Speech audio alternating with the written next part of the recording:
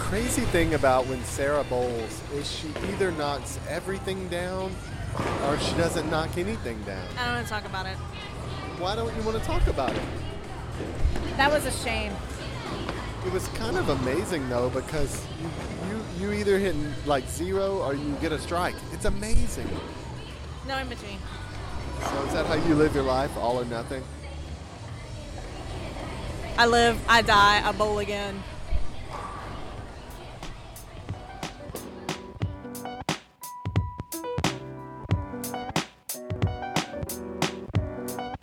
Howdy, all y'all podcast listeners. I'm Chris J. And I'm Sarah Aber, and you just heard a little audio snippet from our recent trip to Holiday Lanes. They are our title sponsor for our live events and podcasts for the year. So any live event you attend, any podcast you listen to in 2015 really was made possible by the support of Holiday Lanes. And we also went, not just because they're our sponsor, but also because we totally love that place. So thank you, Holiday Lanes. Obviously, it's a lot of fun to be there.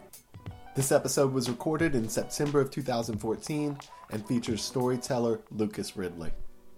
Yeah, our remarkable friend Lucas shared a story last year during our live storytelling event, Under the Influence. From the moment that we play this next clip, you will understand why we had our suspicions that Lucas had a phenomenal story to share with y'all. His story begins very far away from the South. So when I was 16 years old, I went to Alaska to climb Mount McKinley, which is the tallest mountain in North America. And I'd never climbed a mountain that tall. It's 20,320 feet. And everyone on the expedition was taking a drug called Diamox. And it's for acute mountain sickness, which most everyone gets at that altitude. But my plans were, I was 16 years old, my plans were the rest of my life, I'm hoping to continue to mountain climb and climb mountains even taller. So this was like a testing ground for me to figure out how, I would hold up physically to the conditions. And I didn't want to numb that experience with this drug. I wanted to have, the knowledge of going through this, for lack of a better word, the purity of it, even if it risked, kind of my safety and health. I'd rather have that knowledge and know that my body resisted the altitude than to go forward. And to me, it was kind of even more riskier, to like not really hear what your body's trying to tell you, because it's and it's not that I'm like anti-medicine or anything. I have a Bachelor of Science and I'm all about scientific inquiry and medicine and vaccines and whatnot, but it's the same reason why I don't drink coffee or take Advil if I don't have to, because I want to know what my body's trying to tell me. So Lucas did indeed summit Mount McKinley, and you can see a photo of that on our blog, allyallblog.com. Lucas basically thought that he'd become a better climber because he'd fully understand how his body could handle higher altitudes. That was a useful piece of insight that mattered a great deal a few years down the road when he was diagnosed with cancer, specifically diffuse large B-cell non-Hodgkin lymphoma. When I was diagnosed, I'd just been living in Shreveport for about 3 months, maybe 5 months, because I had just gotten health insurance. So I'd been there for a few months, and there's no mountains to climb in Louisiana, and there's no hang gliding and rock climbing, all this other stuff I wanted to do. So I started running again. I started to get this same kind of pain that I had in college and in high school. Was diagnosed multiple times I had 3 different pulmonologists call it sports-induced asthma. And what was uncommon about it when I was diagnosed was the pain happened when it wasn't sports-induced. I was like at the grocery or sitting down eating dinner or something. And I had this severe pain in my side, like someone was stabbing me, like I couldn't take a deep breath. My doctor initially told me to take Advil, and I'm just getting older, and it's like his knees hurt, so he takes Advils for those, and he's just getting old. And keep in mind, at the time I'm 28 years old, so I thought maybe it is an inflammation thing, so I'm going to take a month off of running, and then I'm going to start back, and if it's still there, then I'm going to go back to the doctor and ask for a new kind of way to go forward, a new image, like we need to get some imaging done or something. So that's what happened. And he said my doctor told me that we won't find anything, but we can do a CT scan. And I said, great, let's do a CT scan. And I got a phone call. It took him 2 weeks to argue with the health insurance to even get that. And then I got a phone call like a week after that, and he said I was wrong. We found 2 things. One was a granuloma on my lung, which I don't think is related to the chest pain. It was too small. And then the other thing was enlarged lymph nodes around my kidney. And, whenever that happens, everyone's always like, oh, that could be all different kinds of things, lymph nodes being swollen, but around your kidney. And if you Google that, like most things on the internet, it'll tell you have cancer. I personally can't imagine a Google diagnosis of cancer becoming true, but that is indeed what happened to Lucas. When he shared this story live with our audience at Under the Influence, he mentioned that he was incredibly grateful to be in Shreveport while going through chemo, and that the care he received was amazing, but it did come with side effects that needed special attention. I would go into this room and I'd lay down for about 6 hours, and they'd change out the IV bag, and I would just get these toxic chemicals pumped through my system. And they had their own fun side effects. My fingertips were numb, like for months. I couldn't feel the ends of my fingertips. Like my whole life, I'm like have this like proud. I'm like proud. I know what's going on with my body. Like, what the hell is my body trying to tell me? My fingertips are numb. This is crazy. My hair's falling out in the shower everywhere, not just on my head. And it's like you feel like you're falling apart. Sorry. My mouth, I didn't cry when I was rehearsing this, by the way. This is new. Yeah, thanks.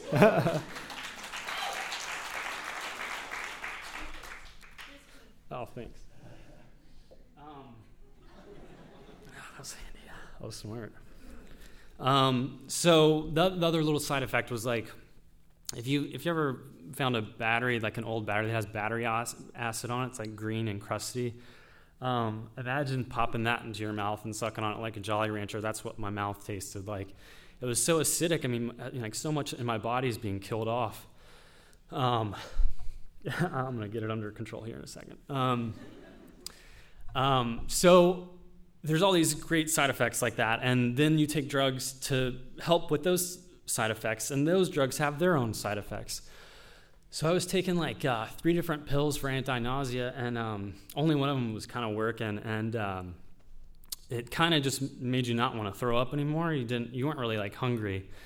I always had like this like thing in my throat where I was about to throw up, and man, this is crazy. I'm telling this story. Sorry, I just had a little self-awareness there.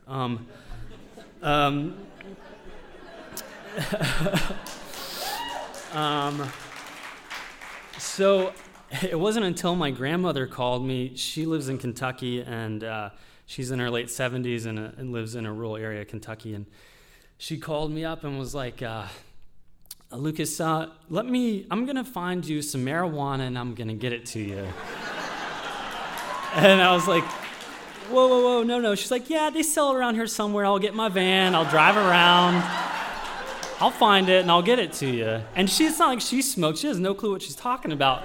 And I'm just like, no, don't do that. That is a felony. Like, do not send me drugs. But it wasn't even really until that point, because, your life gets turned upside down where, like just super quick the week. So that Monday I was told I had cancer. That Tuesday I got a PET scan. Then Wednesday I met my oncologist for the first time, who explained what the hell was going on. And then Thursday I had a surgery where I had this thing put in my chest called a portacath that all the stuff would have to go through. And then they also got part of my bone marrow. And then Friday I was at the fertility clinic. And then Monday I was at the fertility clinic again. And then Tuesday I started chemo.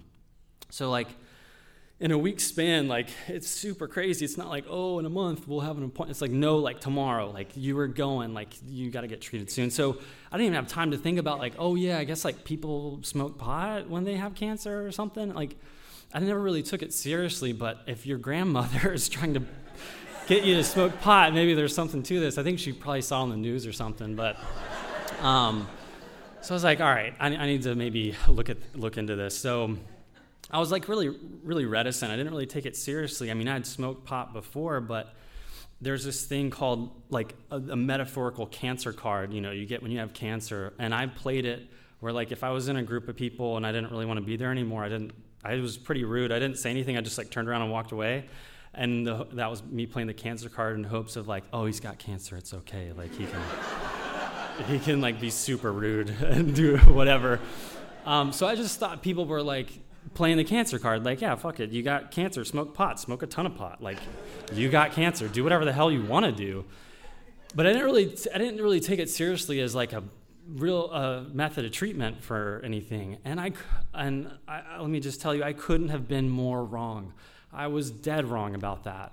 And smoking marijuana absolutely saved my life, because the way I look at it is, all of these crazy drugs and all of their crazy side effects that also help save my life. But what's the point of taking all that stuff if I don't have proper nutrition? If I can't even eat?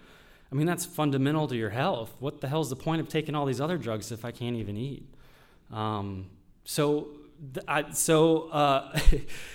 It got to the point, I tried to hide it at first. My mom would fly into town and cook and stuff, and the first time I tried to hide it from her, and then I was just like, I'm too tired for this. I'm just going to smoke in the den, and this is what it is. And it got to the point where she was like encouraging me to smoke. She would say like, if you turn on the vaporizer, I'll turn on the oven. And my mom's awesome. This is the same mom, though, when I was growing up. They grounded my brother for like an eternity when he got caught smoking pot. And it wasn't even until I was in my mid-20s that I even knew that's what he got caught for. They wouldn't even tell me what happened. He was in so much trouble. And now she's encouraging to smoke, and she actually smoked with me. Yeah. And like, it helped her. Like, she's a mother of someone who has cancer. Like, she's super stressed out, and it seriously helped her. The way she describes it, it's like, and she's a small business owner, and she has a lot of other things going on in her life, but it's like having a hamster and a wheel in your brain, and you can't get off of the wheel, and it just kind of helped her step off of that wheel for a second. So it's been, not only did it save my life in that regard, but it's been an awesome bonding experience with my mom, and because when you're faced with death, it's like, this is just silly. Like, this thing's illegal, and it's helping me so much. Like, it's saving my life. Like, things get framed so differently when, you're facing your own death. And, oh boy, that's heavy. So I guess the last thing I'd say is to that point. Well, the other things that helped me with, like, creatively, I had a short film in the film festival here, and it helped me coming up with ideas for that. I 3D modeled and 3D printed a prototype for a device I'm getting patented that's going to hopefully help other cancer patients. And I thought of that after smoking, and I also came to, like, it's maybe hard to articulate, and I'm glad I have this kind of format to talk about it, because this stuff is so taboo, and it's so easy to marginalize any experience you have on a drug like this, that it's like, oh, that's not a real experience or epiphany that you get, like, oh, whatever. But I mean, it's real, like, and it's not like I have to keep smoking to have those lessons that I learned. I take those with me the rest of my life. And one of them is, and it, like I said, it's maybe kind of hard to articulate and kind of heady or whatever, but I think it's very real that, I feel like we're always waiting for permission to be happy. And when we grow up, we're taught, ask for permission to even get up from the dinner table.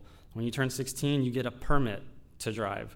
And these are all good things that teach us all these good lessons, but we're never really taught how to be happy. And so we just kind of assume that we also need permission to be happy, and that's not the case. It's within us to make that choice to be happy. And so give that to yourself, no one else is going to give that to you. And so I had super cool experiences like that, figuring out how to be happy. And so the last thing I'd say is, just keep an open mind about it. It's kind of a still taboo thing to talk about, which I'm glad I have a format that I can just kind of casually talk about it. Because when people would ask me how I'm doing, which I tried not to be a dickhead and be like, hey, what the fuck do you think? I got cancer. Like, I'm doing pretty shitty. Like, what? Don't ask me that. But I would say, I'd use it as an opportunity to be like, I'm actually doing really good. I'm smoking quite a bit of marijuana and it's really helping me. But I wouldn't say it like under my breath or whatever. I would just say it with like, I drank coffee this morning and now I'm a little more awake. Like it should just be, if it helps people medically, then it, I'm not trying to get on a soapbox or anything right now, but it's kind of crazy. It's a Schedule I drug, which means it has no medicinal value, and it helped save my life. So thanks for listening.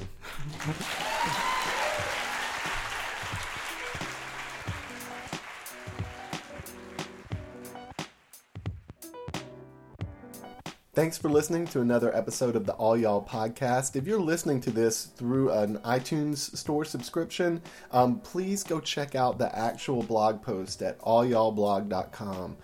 We share some more news about Lucas's life, and he shares another powerful experience. And I think that you're going to want to read it for yourself. We don't want to give too much away here, so read it at allyallblog.com. Coming up in August is our next live storytelling event. We highly encourage you to buy tickets now. It is on the theme OMG, which features some stories about religious and spiritual experiences, or just stories that make you say, oh my God.